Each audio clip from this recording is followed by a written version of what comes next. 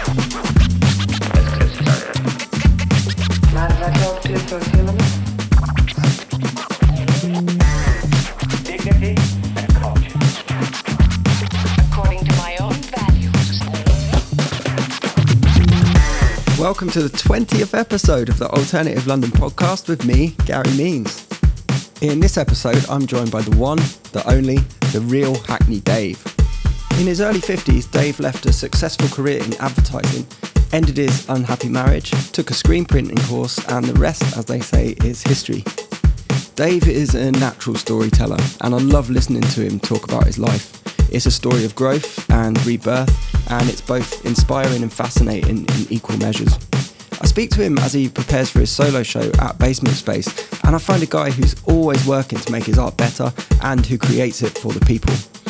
I love this one, and I hope you do too. This is the Alternative London podcast with the real Hackney Dave. Oh, that's real good. So, here we go. It's the real Hackney Dave. Yeah. I mean, I'm not even from Hackney. So you're not the real Hackney Dave? Well, I'm technically bogus Hackney Dave, but it was only because when I've lived in Hackney for years, but it was when the riots were happening in 2012, and I was on Twitter as Hackney Dave because I just needed a handle. Mm-hmm. And I was commenting about all the rioting that was going on my street. And then when I moved over to Instagram, because Twitter got a bit toxic, I went over to Instagram and they were like, Hackney David gone. So I just went, and everyone always just put real Donald Trump or real Joe. And I just went, well, fine. And it's just been this thing. Have you got a little blue star now? No. Oh, you need to get one. I've been trying. Because then you'll be real. I've been trying, but they won't. I keep getting refused. I don't know if they don't like my content. Wow. Yeah, I don't know. I don't know what the caper is, because I've seen loads of other people who get their asses out and they get approved straight away. They've got the blue star, and all I'm doing is just printing and talking shit, and I don't get anything. So I don't know. And also, I got caught by some Turkish bloke who sent me a text once saying, "Oh, you've been approved. Or you just click here." And it was like 6 a.m, and I clicked on it, and then he hacked my site, and it took me a while to get it back. But you got there. it was the most amazing get back, because I was having conversations with him, because he was like slagging me off, going, you English pig, we're going to send you back into the ocean like we did your grandparents. I'm like, what are you fucking talking about, mate? And he goes, I'm Turkish. And I was like, oh, great. And he was, he's calling me an English pig, saying we're going to throw you back into the ocean like we did in the First World War. And I was like, okay, whatever. Can I just get my site back? And he was like, no, you have to pay me 200 quid. He said, give me your bank details and I'll give it back to you. And I said, but you're a thief. And he goes, yeah, but I'm an honest thief. So we had this backwards and forwards, and in the end I just started slagging him off. And then I had just happened to be in a cab, in an Uber, going to pick my motorbike up from the garage, and the bloke said, oh, what are you doing? And because I was laughing and cursing, and he said, I've got this bloke in Istanbul who's nicked my Instagram. And he said, oh, give us your phone. You got his number? And I said, yeah. It was on WhatsApp. So he just called him up in Turkish, left a message on his phone, and it literally, the sky went dark when he did it, and then it was all like, what the fuck? And then I got the phone back, and within a minute and a half of him putting the phone down, I got all the details back, and this guy, and I said, what did you say? And he says, oh, it's fine. Did it all in Turkish. So I had it as a phone message, and I translated it, and it was like something I'd taken. It was like, wow. I know where this guy that you've nicked the site of is my cousin. He's Turkish. We're all together. I've got your phone number. I've got all my friends in Turkey. We'll find you and we'll kill you. It was something like that. And this fucking bloke's ass just went, and he went, we've got to have it all back. So I've got it back. Bloody but hell. within minutes. It was the weirdest coincidence of all time. Amazing. Never seen anything like it. It's like something out of a film, isn't it? Like something out of a gangster film. It was really weird, and I think sometimes it just let shit like that happen. It's just, I just found it hysterical that it was happening in front of me. It's just mad. But this guy, he was like proper. It was bizarre. Yeah, weird. Anyway, how's things? Very good. Very busy. Working hard, aren't you? Yeah, I mean, I do. I like to work.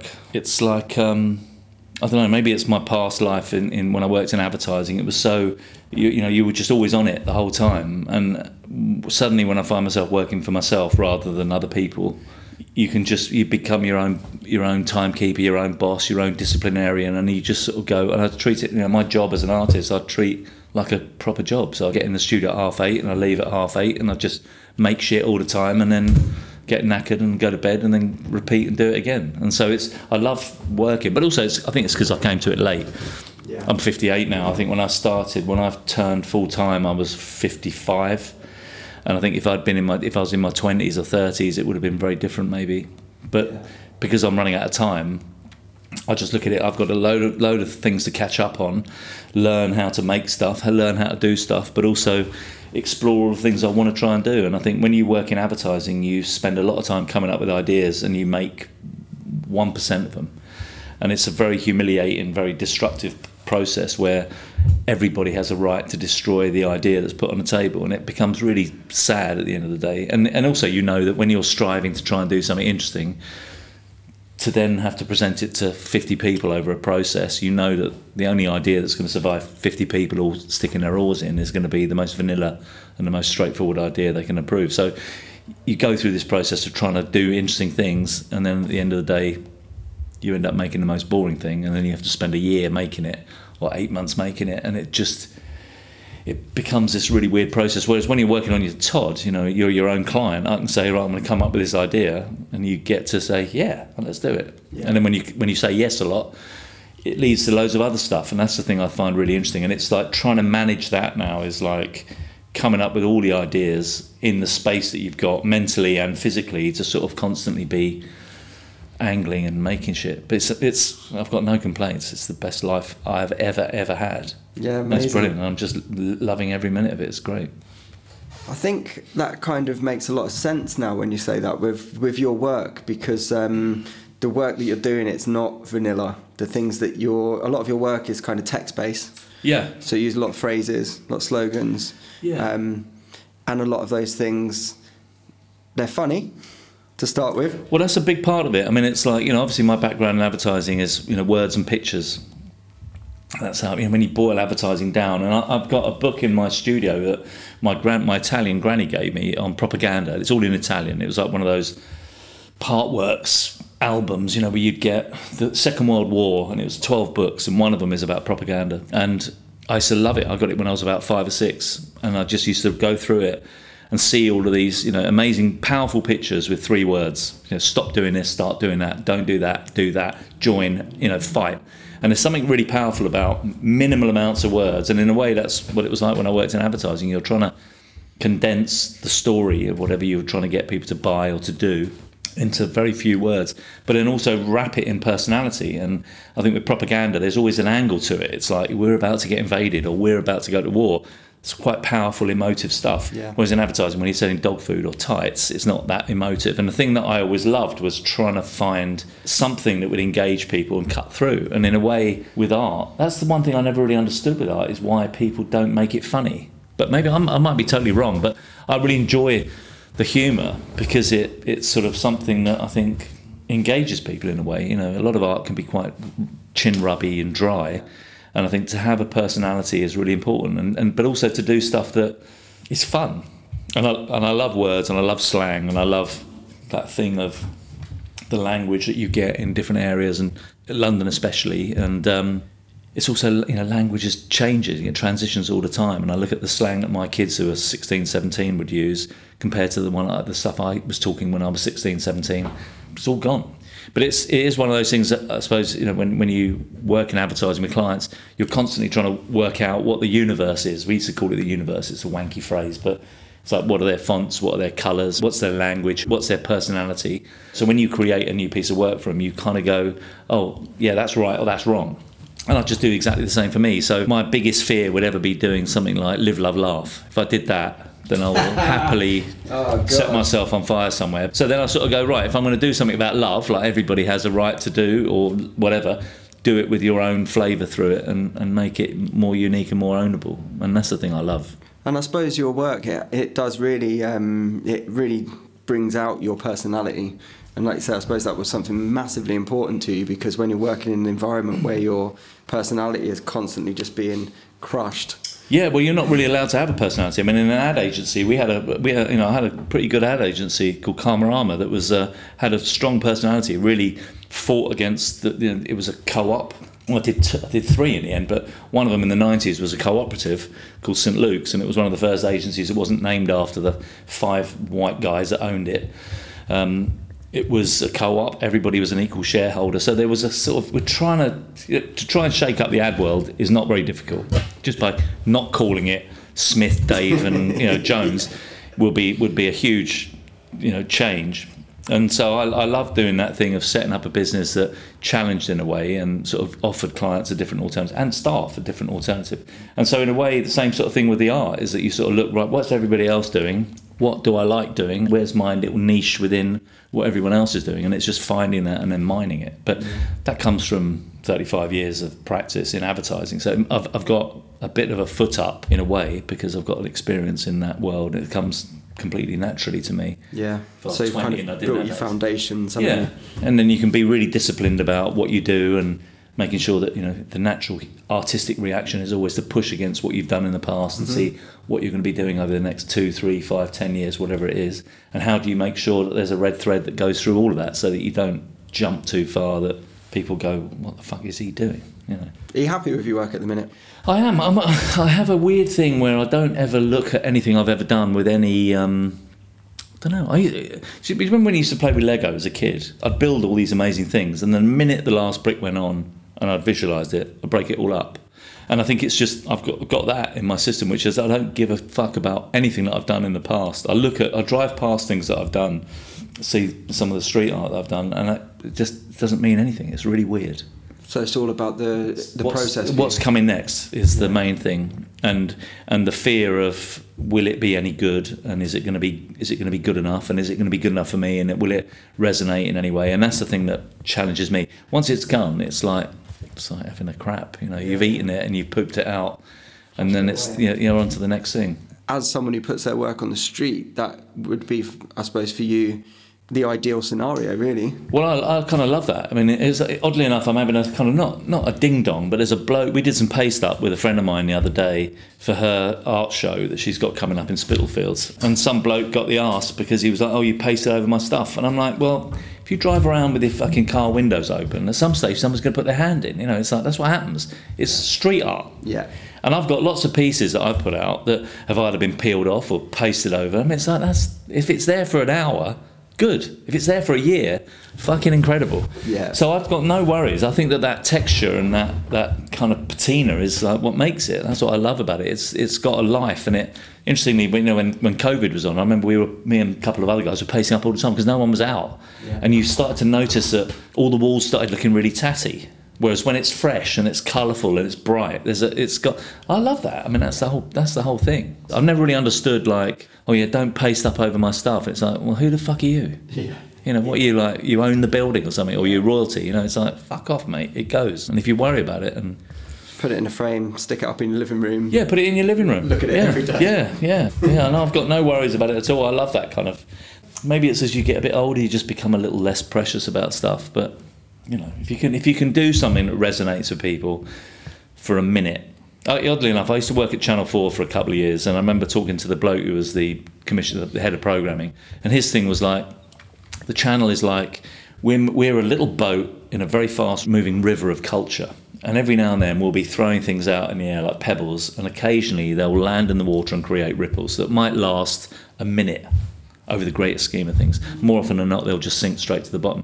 And he had a really good thing, which was when you do something shit, get it off air immediately. When you do something great, get it off air immediately. Because it's just that, it's chip paper. Just get rid of it. Don't ever sit there and get overcome with your own intelligence and your own importance and your own fame if you create anything that people talk about for more than a minute. It's just move on. And it's a very liberating feeling just to sort of cut everything away and just keep making. It's a beautiful analogy, isn't it? Well, it was really resonated with me because I remember thinking, fuck, you're right. Channel 4 was a pretty cool station at the time, and it was like the years that I was there, they launched Queer as Folk. When was this? 99 okay. and 2000. 98, 99, 2000 I was there. And it was, they launched Big Brother, Sex and the City, Queer as Folk, Sopranos. They had some pretty killer programmes, but Big Brother and Sex and the City were pretty challenging. And I just think being part of that vibe, being in the building when they were thinking that this is good stuff, and it was, and they were really nervous about it, but it was kind of interesting how it really resonated, because I remember sitting there one night when they were going, I think we're going to get 600,000 views. It's going to be really good. And they got like 7 million for Big Brother. And I think they suddenly realised, hold on a minute, we can do something that's really niche and really edgy, because the original versions of the show were pretty edgy, but still get a big audience. And I think it suddenly became that moment when niche was broad as well. So, you could be doing anything, niche as you fancied, and you suddenly felt connected, that there were loads of other people who felt the same way and were interested in the same thing. I think it not only changed the course of TV programming that we're still seeing today with stuff like Love Island and everything else that we see, but it probably shaped our modern culture as far as ordinary people having a platform and becoming sort of celebrities. Yeah, totally. So now, social media, and it suddenly you became... Probably was the start of that, wasn't it? Yeah, I think it sort of felt like... I remember when I was a kid, seeing punk happen as a 14, 13-year-old and thinking, fucking hell, these people are mad. Look at them. They don't look like musicians. They just look like normal people dressed in the weirdest way possible. I didn't understand any of it, but I think there was something that was really interesting about... I remember going into Art Price at the time, and before, you would have classical, disco, soul, but then after punk, over the following years, you just had this explosion of different versions of what music was to different people. And I think you sort of see how Brit art and how punk at the same thing, combining fashion, art, music as this sort of lock-on cultural event that just became really powerful. I think it's the same. It just becomes this thing that when you get it right, it makes lots of noise, and then people join in, and then suddenly, with the event of social media and how, hold on, I'm a newspaper, I'm a TV channel, I can do whatever the fuck I want, and I've got an audience sometimes that might be interested in what I've got to say, and then I think that's a really powerful thing. Yeah, it can be. Well, and it's sort of, that's how art fits into it, and it's like, whether my choice is to make people laugh, a lot of street art is to make people angry, or is to challenge, or to create noise and make waves, and I think that there's everyone has that. It's really interesting. So you're currently working on you're working on loads of things, but you've got a show coming up for the brilliant guys at Basement Space. Yeah. You've got a studio move. You're moving into a new place in Hackney Wick. Yeah. And you've got an art fair coming up as well. And I've got another show coming up. Yeah. So there's the Basement show is happening on the 3rd, and that's all done.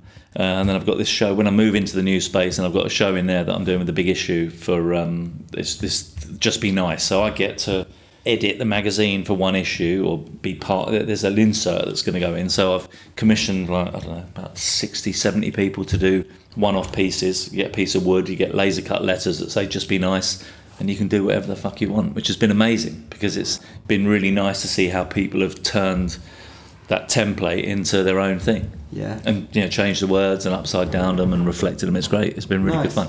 And then I think I saw the Riker version of that. Yeah, that's awesome. Ryan Callahan, is it? Yeah. Yeah. He's got 2. He's got gold and white. They look fucking amazing. Yeah, he's great, isn't he? Yeah, it's great. Nice. So it's really good to sort of be able, and the generosity. It's like, it helps when the theme for the show is Just Be Nice. You'd sort of think, hopefully everybody would say, yeah, I'd love to do that, and which they have. And I've got some incredible pieces, and it's going to be interesting when we do the show at the new space. I think it'll be great because the space is big, but having all of that work I'm hoping it's going to be really good. I think it will be. It sounds like a really interesting project. The fact that it's something so simple but so effective. Well, yeah, it's propaganda. It's like three fucking words. And if there was ever 3 really powerful words, 10 letters that could transform the world, Yeah, and I find that fascinating. And that sort of taps back into the world I'm from, which is advertising. And I think you can just be, sometimes with art, you can just be really basic, really simple. You don't have to be overcomplicated. In advertising, we always used to overthink everything and try and make it so much more complicated than it needs to be, and it's fucking propaganda. It's like, I think it can be the same with art as well. Totally. Yeah, it should be. I think art plays a massive role in culture. Yeah. And sometimes I think artists can be very insular and do what they want to do and then operate on their own little orbit. But I think when you see the way that art has been used to challenge the previous movement, whether it was the Renaissance or pop art, and I love the way that culture works with artists and artists work with culture in order to create that change. And I remember the turning point for me was when we did an anti-war march poster for the march in 2003 with Tony Blair with a teacup on his head saying "Make tea, not war." And we printed, 100 of them. And handed them out on the march, and then the bloke who stayed, I had to go home because I had a little 2-year-old at the time. But when he messaged me in the morning, he said, just go down the newsagents, and I went down there to get the papers, and it was on the front cover of the Times and the Sun, and I was like, what the fuck has happened here? And I think it was because it was such a stupid thing, because most banners at the time were really dry and, don't attack Iraq and their blood on your hands, and it was all very po-faced and angry, and just by doing something that was stupid, it suddenly made it feel a little bit more casual and a bit looser. And I remember at the time we were quite concerned about, it's not too humorous, because obviously a lot of people, soldiers and innocents, are going to die, but it was a good way of creating a bit of noise and a bit of awareness around it. And I think that was the turning point for me, when I suddenly went, hold on, you can do something that's got personality and it engages people. Well, congrats on that. That's a big, mate. It was a total fluke. I don't think it is. I think these things. Well, maybe in. Well, that I think you make your luck. Was, but yeah, I think we spoke about. Sorry to anyone that listens to this podcast regularly, but we're going to bang on about luck again. But just we talk about this a lot with artists, because a lot of people will say that if you're grinding out, in your case, 8:30 a.m. to 8:30 p.m. at some point you're going to stumble upon something that's going to be a fluke. It's the old Jack Nicklaus, the harder I practice, the luckier I get. I mean, and with that, I've got this theory that you just say yes to everything. So when galleries say, can you? I remember I had a conversation with, I left my wife about 3 years ago, and I was living in the Travelodge in Hackney Central for a month, which was one of the low points of my life. And I remember a gallery Jealous called up and said, we've got a gap this was in January, we've got a gap, do you want to do a show in February? And I'm like, yeah. And I was on a single bed eating biscuits for a month, it was fucking horrific. But I knew that if I didn't say yes, he was going to give it to somebody else, and that meant they would progress up their career ladder 1 step or 2 steps. And so I ended up doing a show there, and I think it's just that, it doesn't matter if it hurts, it's going to hurt. Just do it. Stop crying. Get on with it. And I love that kind of approach of just fucking do it. Put yourself in a position where something might happen.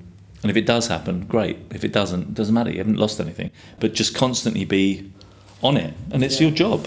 It takes a lot of, not necessarily confidence, but I think you have to be quite brave to be like that, because you have to put yourself out there and accept that you might fail and be okay with that. Yeah, but again, that's something that I think in advertising, when you've had 35 years of practice of holding up pieces of work, and everybody from the most stupid account manager in your own agency has got an opinion on it, all the way up to the most powerful client you could ever meet, 50 people have an opinion on it. And if you can't handle that, you're in the wrong game. I mean, it's just one series of disappointments after another. When you come up with an idea, it's like giving birth. Come up with this great idea, and you just watch it get lacerated, and then you spend all year making something that's dog shit, and having to sort of smile your way through it. So and then once you've been married and divorced and lost everything, and I've walked out of lots of businesses, you become a little bit hardened. Yeah, and I don't have any. I've got thick by now. I know. I'm so smothered in scar tissue.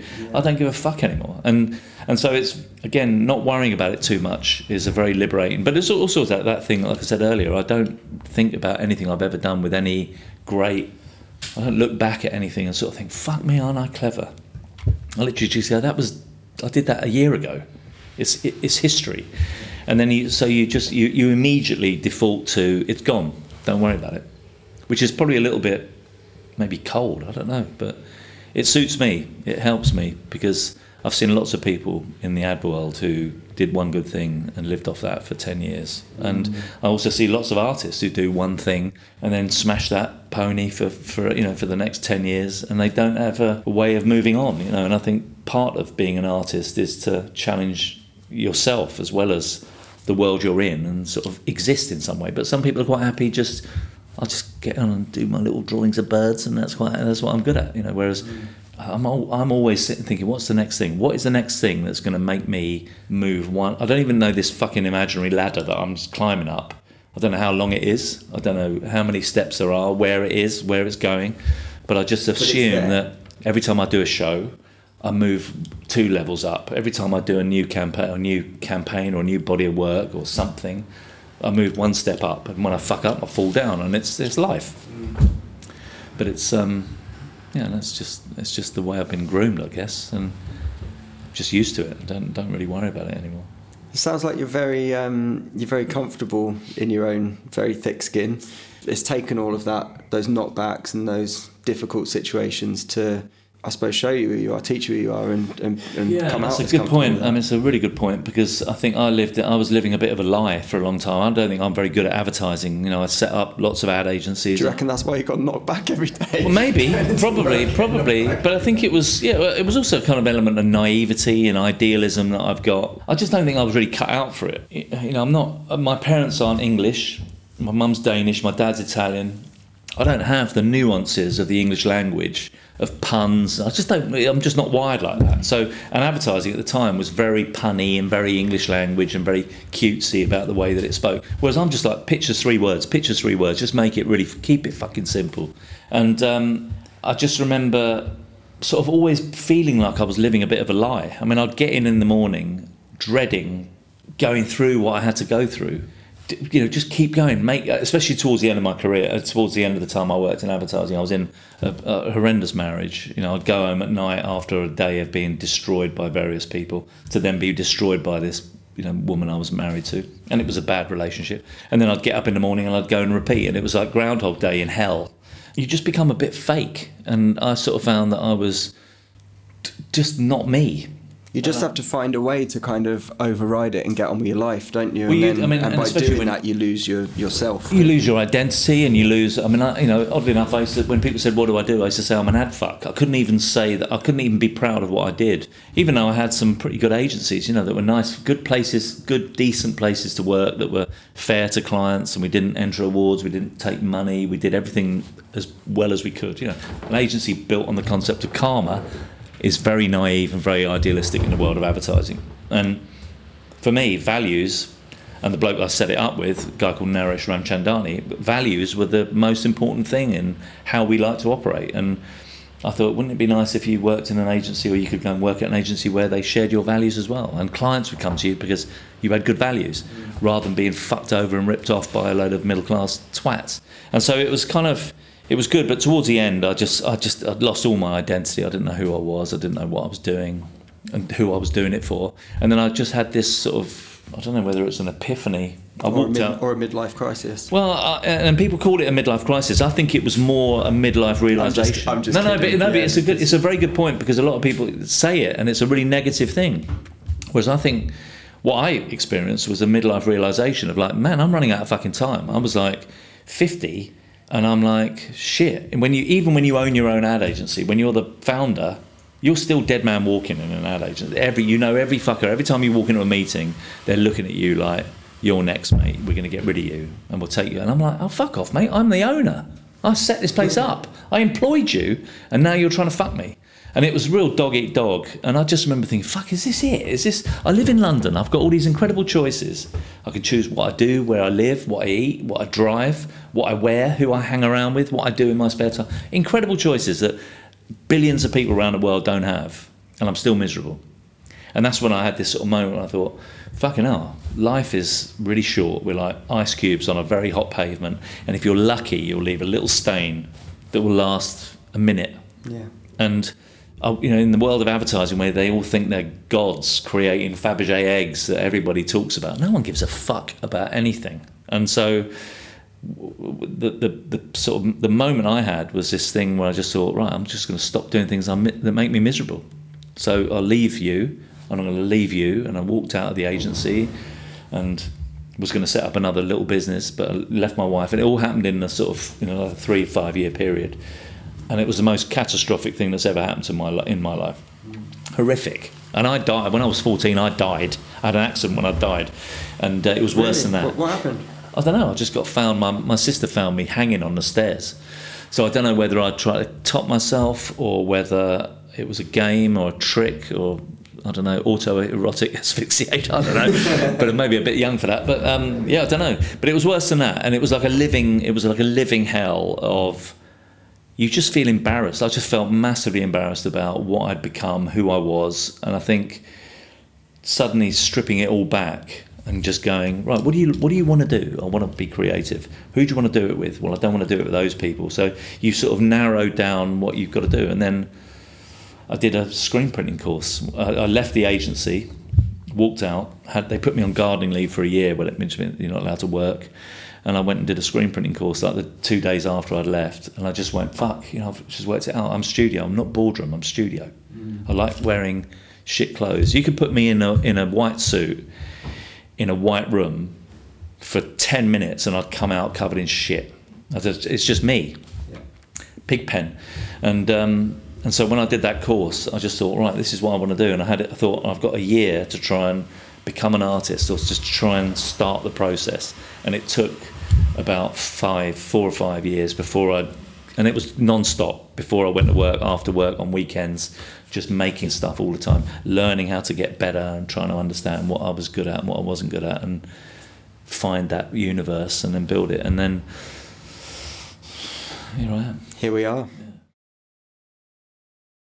That's such an inspirational and really quite touching story as well, because there's so many people that just will never have that realization, and they will never have that epiphany, or if they do, they'll suppress it because they've got the fear of leaving everything that's sort of safe and secure and what they know. And it's a very interesting moment in anybody's life, because I guarantee everybody will be sitting there thinking, is this it? There must be something else.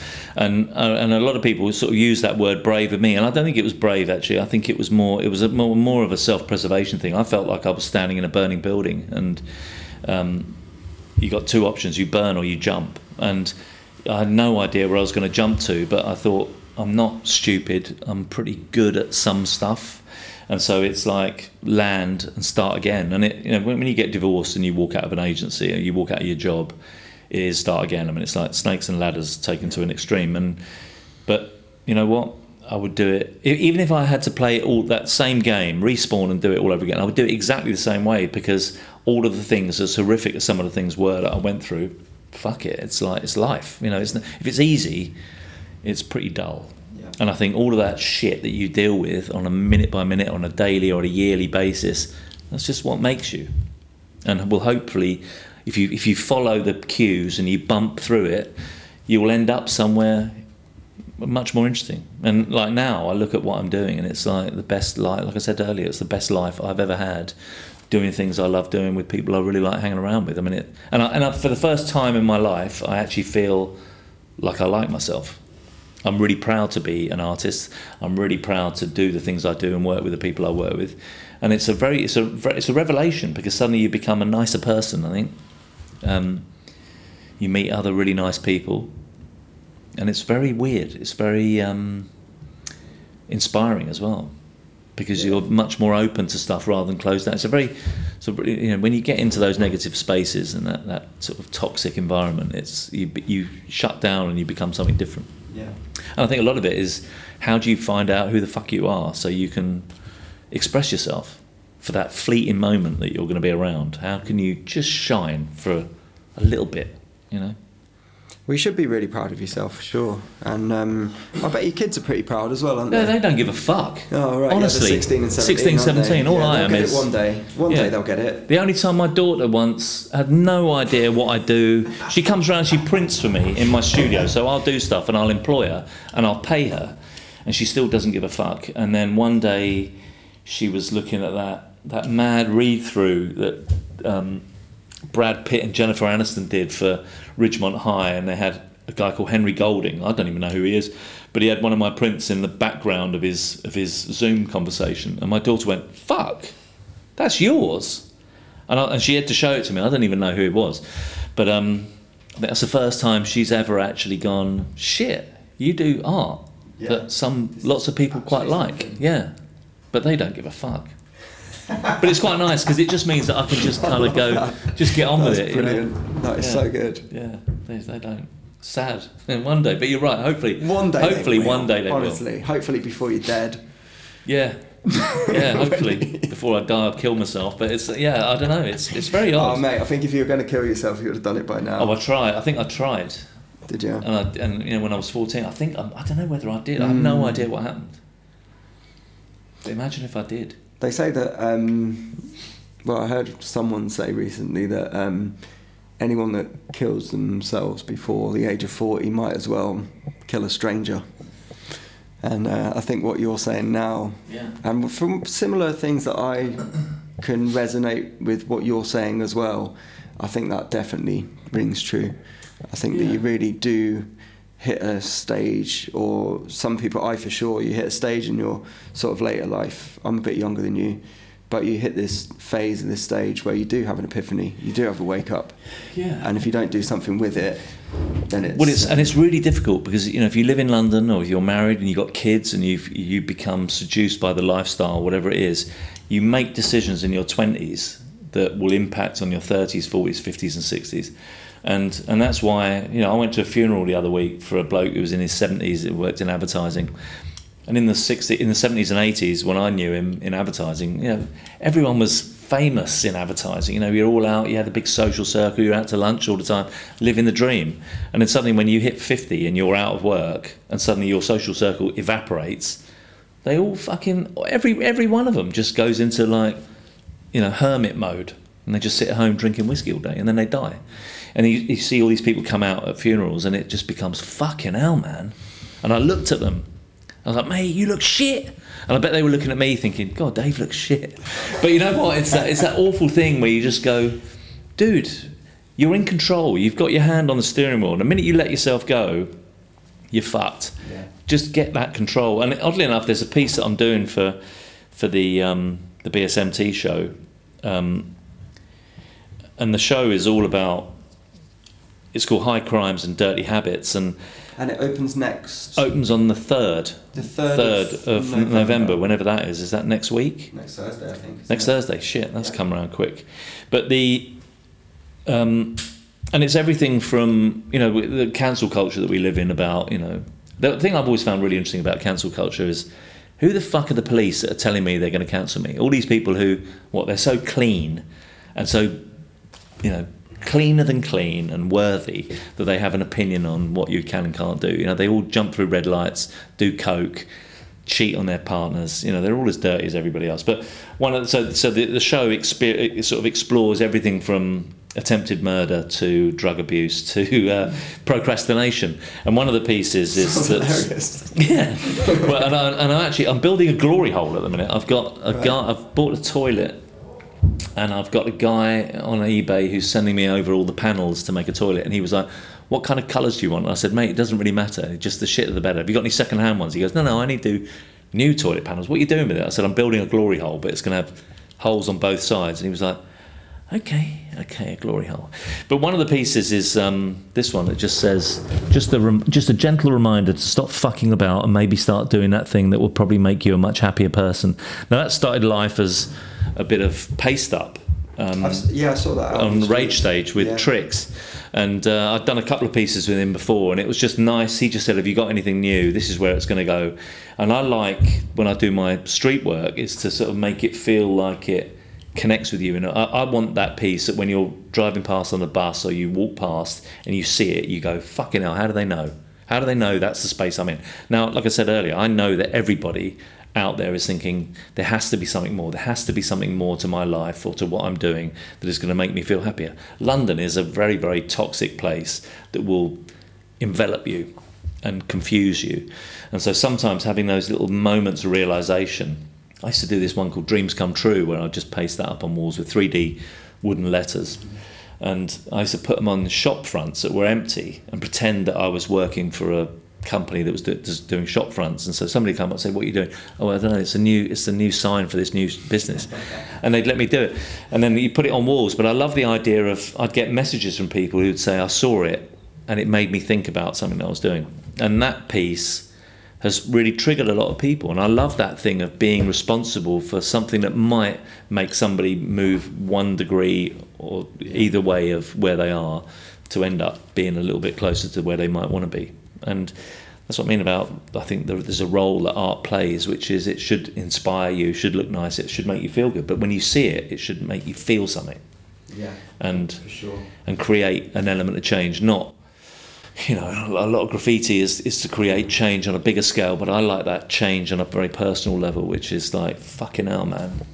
It's good that you kind of recognise the responsibility that you can have as an artist, and the way that you can use it to change people's lives. Yeah, and it's everything from a laugh, lifting spirits in some way that might make you laugh. One day, someone is going to be walking down the street, and they're going to really need to laugh. Yeah, and they might not have someone around to make them do that at that moment in time. And I don't think people often get the importance of some of these things. Well, and again, I don't know if that's just something being older and being less precious about stuff, but and probably the experience that I had with Channel 4 is like, you know, I wouldn't have wanted to work at the BBC or ITV or any of the other. Channel 4 meant something to me. It felt like it was an upstart, and it felt like it was challenging, and that's the kind of the vibe that I've always carried, or the values that I really enjoyed and liked and felt. And so I think that, you know, when I look at the output of Channel 4, it was a broadcast channel, and I look at my Instagram as a broadcast channel. I like to take the piss out of myself. I like to have a laugh. I like to make myself look stupid, but then I also like to talk about the work I'm doing, and it feels like it all works together. I don't tell people what I've had for dinner and where I'm going on holiday. It's really it's always observations and fun stuff. And I love the role of making people laugh. Yeah. Because I think it's a really important thing to do, and especially nowadays, it's so fucking shit out there.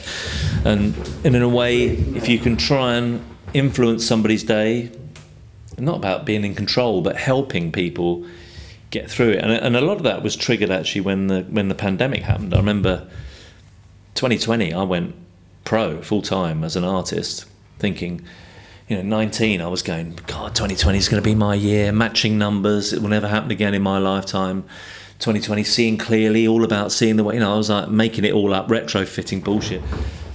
Started, it was all going really well, and then caught COVID in March at an art fair, ironically selling face masks with Jealous that said no snogging, thinking we're hysterical, it won't come over here. And then I had it, and I thought I was going to die at one stage, it was so bad. And then coming out and thinking, Jesus, the world's completely changed in the space of 6 weeks. I've come out after the illness of 7 weeks, and it's like, you wouldn't even recognise the place, completely empty, no one around, hoarding food, fighting over bog paper in supermarkets, that if they're even open. How is art going to play a role in that? And so I remember thinking, I'm fucked. And I remember going into Print Club that was empty at the time, no one around, so I'd walk from my house on Shacklewell Lane up to Print Club, which is about 200 yards, and I would just print stuff, and I'd find paper on Amazon or wherever I could get anything, paper and ink, and I started doing these keep your chin up posters that you'd put in your window that would just communicate with somebody across the road, and it was just like, don't worry, it's going to be all right. Amazing. And did them all for free. You know, I remember printing, I think I must have printed about 1,000, or I did two batches, keep your chin up again and keep your chin up, when the second lockdown happened. But it was nice because I was doing them all on newsprint, because that was the only paper I could buy off Amazon.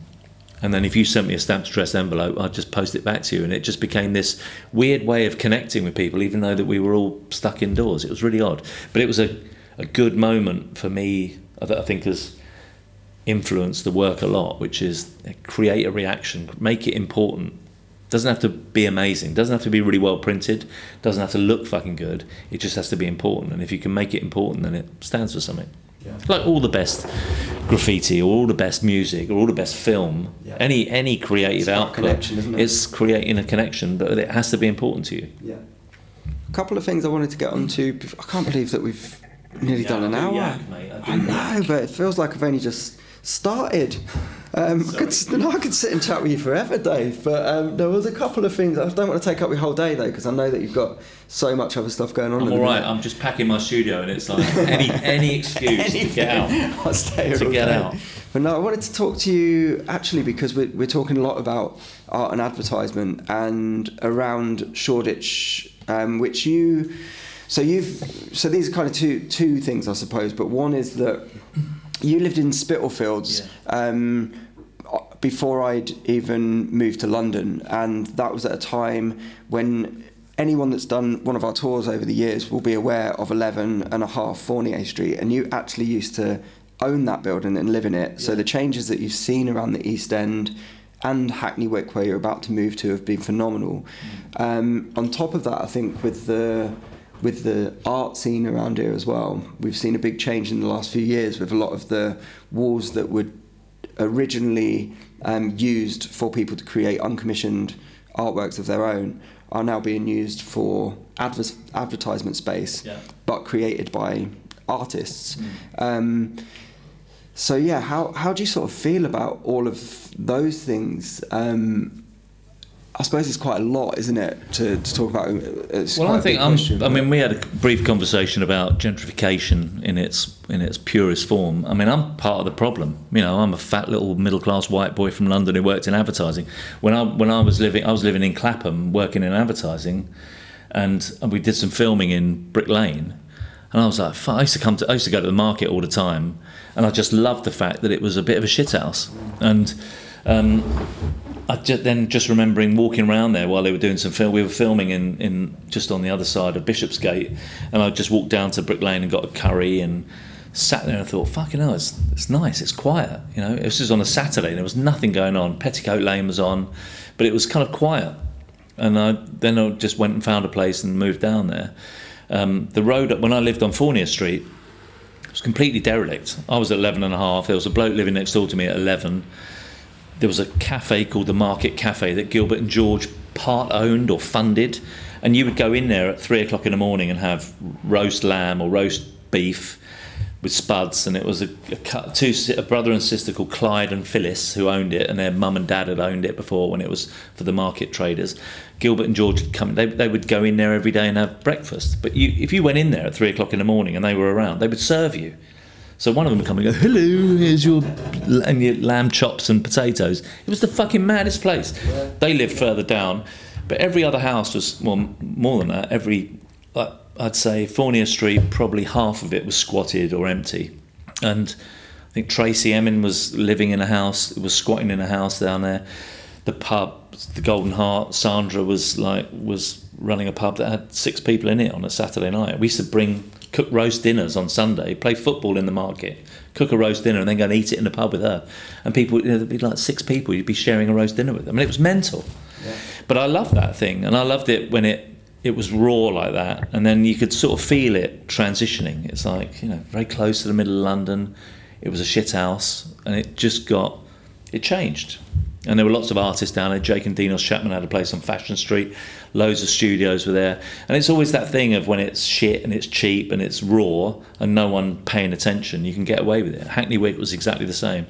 And then the minute the interesting thing, it was all those the people who lived there, Jake and Dinos and Sandra and Tracy Emin, they would create that culture because they were there. Yeah. And then nice restaurants would turn up, nice bars, their mates would open up bars, and then they'd all hang around at Dragon Bar or whatever it was up in Shore. All of those places became something. And then all the civilised masses come in and go, oh, we quite like it, it's quite cool here. And then all the estate agents... Turn the noise down a little bit, would you? Yeah.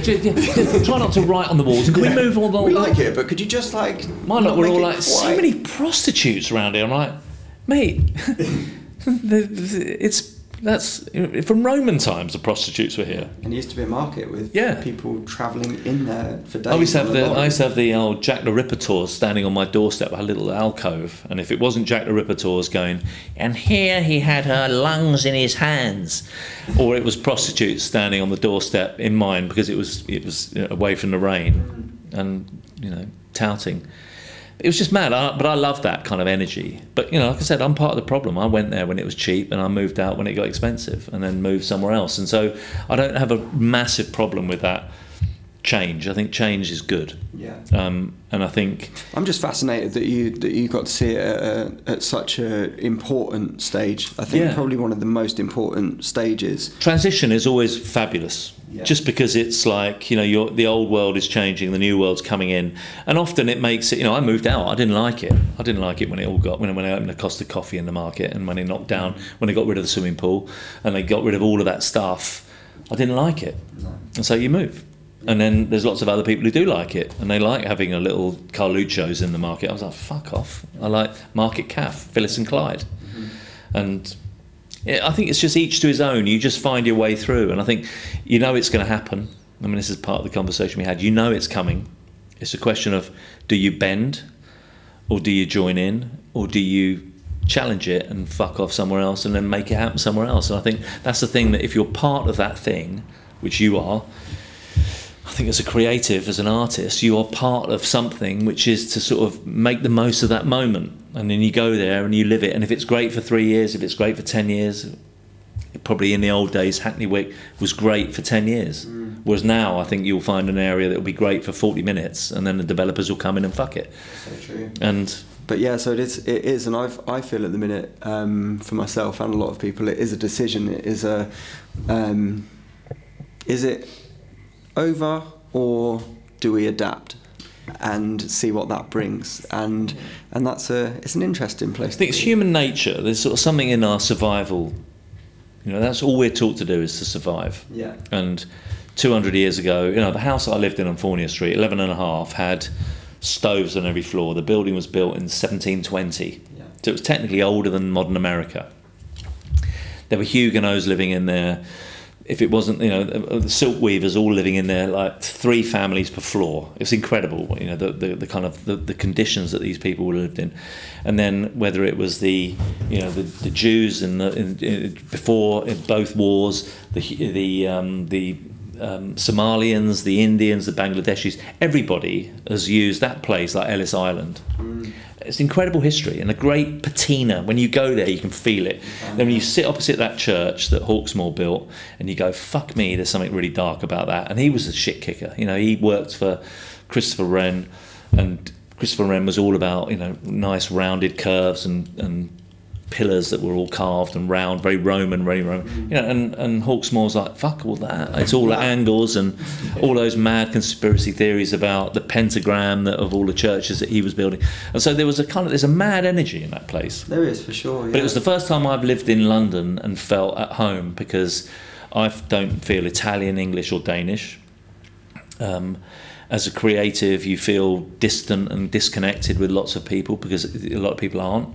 And when I went there, it was like I could blend in, because everyone's like me. Everyone was on the move. Everyone was trying to do something. And so I didn't really have a problem with the transition, and I love being in there that moment. I mean, and it must have been just as exciting in the 80s and the 70s and the 60s and the 50s, and going back to the Huguenots when they pitched up, being hounded out. It must have been fucking crazy then as well. And I love areas that've got markets.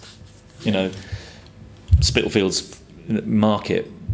I mean, it was a fruit and veg market before I got there. When I arrived, it had all gone. But you still had Petticoat Lane, you had Brick Lane, you had the Waste. So there were all these little markets that were still kind of holding on. And a market, I think, for me, is like the heartbeat of a community. And the minute they kill that, it's very difficult to maintain that kind of centrifugal kind of thing. Yeah, you don't get that sort of stuff back. It's interesting what you're saying as well, actually, about when you moved around the East End, because exactly the same for me. It was the first time in London I felt like, God, this feels like home. Yeah.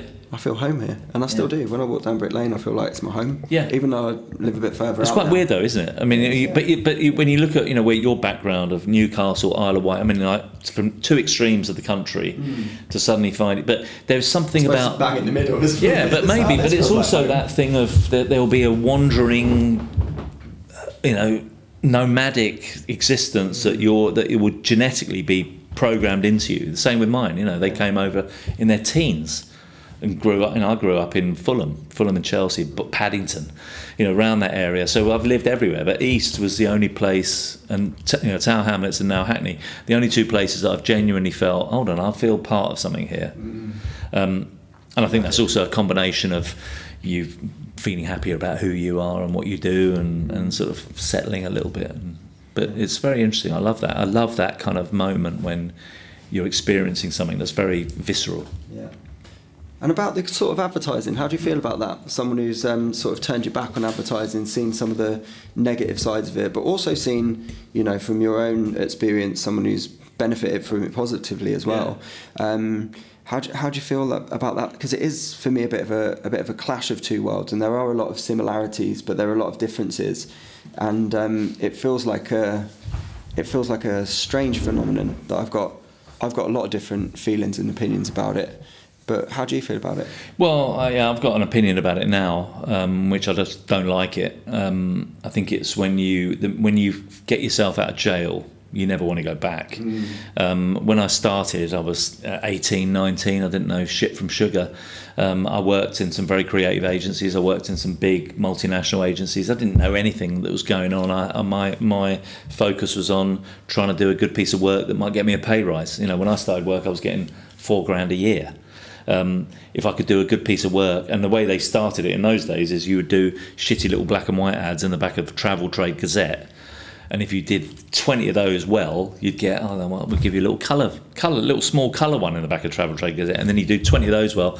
You know, your ambition was always, I want to do a TV ad, I want to do a poster. 48-sheet poster was my dream. And, you know, I think you go through lots of experiences and you try stuff.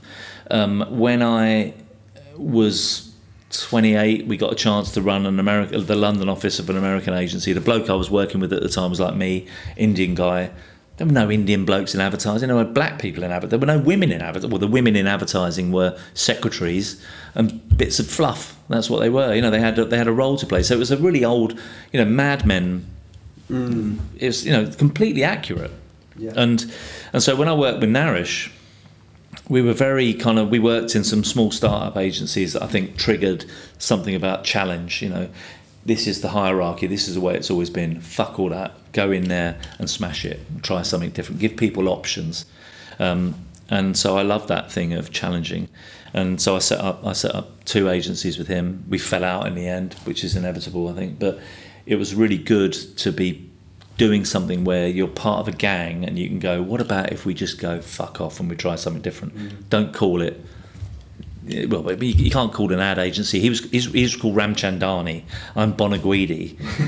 It's never going to work. You'd have to have a wall that was 50 feet long just to get your name on it. But yeah, it was get t-shirts. And people, you can't employ people to say it when the phone rings. You get trying to get a receptionist to answer the phone. So it was, you know. So in a way, a lot of things that we did were forced upon us to sort of don't do it the way that it's always been done. Try and do something different. Yeah. And whether that's me being grown up, being a teenager in the punk era, or Brit art, or whatever it might be, there were sort of certain things that formulate. You know, Channel 4. When I worked there, you feel if you've got that challenger gene in you, and you get that chance, fucking don't pull the punch. Just push through. And so I loved all of that. I loved building those brands. In a way, the work was irrelevant because the work, you're always working for somebody else. You're working to create something that's pretty much a colouring in exercise. Ultimately, they know who they're talking to. The ability to put personality into the work is impossible, but the ability to create an ad agency or a company that's got personality, pretty fucking good. Yeah. And you know, when we did St Luke's in the 90s, it was a co-op. It was born out of another agency that we were all working at that got sold, and we were all going to lose our jobs. And so 30 people went, fuck you, we're not going to be. And we went and rented a rent-free place for 2 years in King's Cross that was an old toffee factory. It was mad. But it was like, no, man, we're not going to be part of your deal. Go fuck yourselves. And we took all of our clients and we took all the staff, and everyone was shitting themselves. I was 28, but you just sort of go, well, what are we going to do? We can either all be unemployed tomorrow, or we can try something. Yeah. And we did something, and it was amazing. And it ended up being ended up being agency of the year, whatever the fuck that means. But it ended up being something that was very interesting because it was like, fuck you. And I love that. I love being part of anything where people go, fuck you. It's just brilliant fun. Yeah, for sure. And I think maybe, do you think that's got something to do with like your immigrant background as well? Totally. And oddly enough, you know, grab an opportunity, take it. Yeah, and you've got and you live in a constant state of transition, you know. And I think in the 80s, when I was working at a couple of agencies, when the first recession hit, and I remember thinking, fucking hell, I've got a flat now in the Elephant and Castle that is now worth less than I paid for it. And it was crazy times, you know. You sort of sit there and just think, wow, what happens next? But you go, I know it's not going to last, so hold your breath and just keep fucking walking. Pull your pants up, stop crying, get on with it. And that was something my old man used to say when I was a kid, was just look useful. He was a restaurateur. You know, look useful, work hard, because at some stage somebody might ask you to leave. And if they don't want you to leave because you're giving them food or you entertain them in some way, great, you can stay. And so it was just this sort of thing of, I'm different. kind of work out how you can kind of play the game a little bit. So you sort of go fuck you and create change and make it interesting, but then also make sure that you don't, when you say fuck you, don't make it too loud that they get pissed off. So it was this sort of, it was just brilliant fun. And I think that's the thing that I loved. But then after a long period, the agencies that I kept setting up, I'd sort of, they'd be really good for 2-3 years. And then you'd suddenly look around and go, oh God, it's just full of the same old. It was a bit like when I moved to Spitalfields. There were loads of people who said to me, what the fuck are you moving there for? It's a shithole. And I go, yeah, but I really like it. I like it because it's quiet. I like it because it's got a rawness and an energy. And then they would move there 5 years later when it had a Costa there and a nice little restaurants and, you know, clothes shops that they could, you know, so when it was all done, I liked it when it was a bit On the way up. On the way up, yeah, and scrappy. Yeah. And the same way with the agencies. I'd love building these agencies. I loved those first 3 or 4 years where it's just like, what the fuck? And then the minute they became established or they became popular, all those arseholes who would never have gone in year one all go, oh, I want to go there because it looked good on my CV. And then suddenly I just remember sitting there going, oh, looking around going, oh, it's just exactly what I set up this place to challenge. And now we've become it. So I'd leave and I'd go and do it again. And after a while, you just go, I keep doing the same thing, keep building a place, having loads of fun, then getting frustrated, leave and go and do it again. And I just thought, I don't want to end up becoming that guy that his legacy, he set up 12 agencies, he doesn't work at any of them. Yeah. And it was more just like, create your own brand. That's your vibe and you're the client and you're the creator and you can do whatever you want.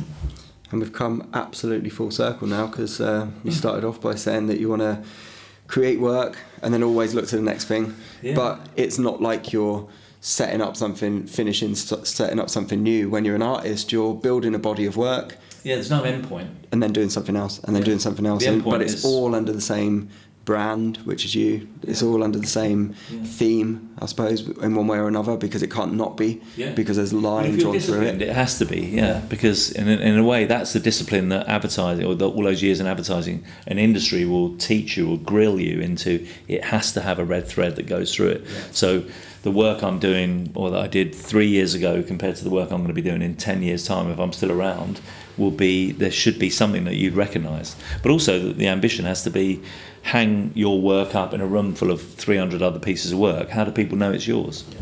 And you know, they do it with Picasso, they do it with Warhol. Now, I'm not by any stretch of the imagination anything like them. Stick as a classic example.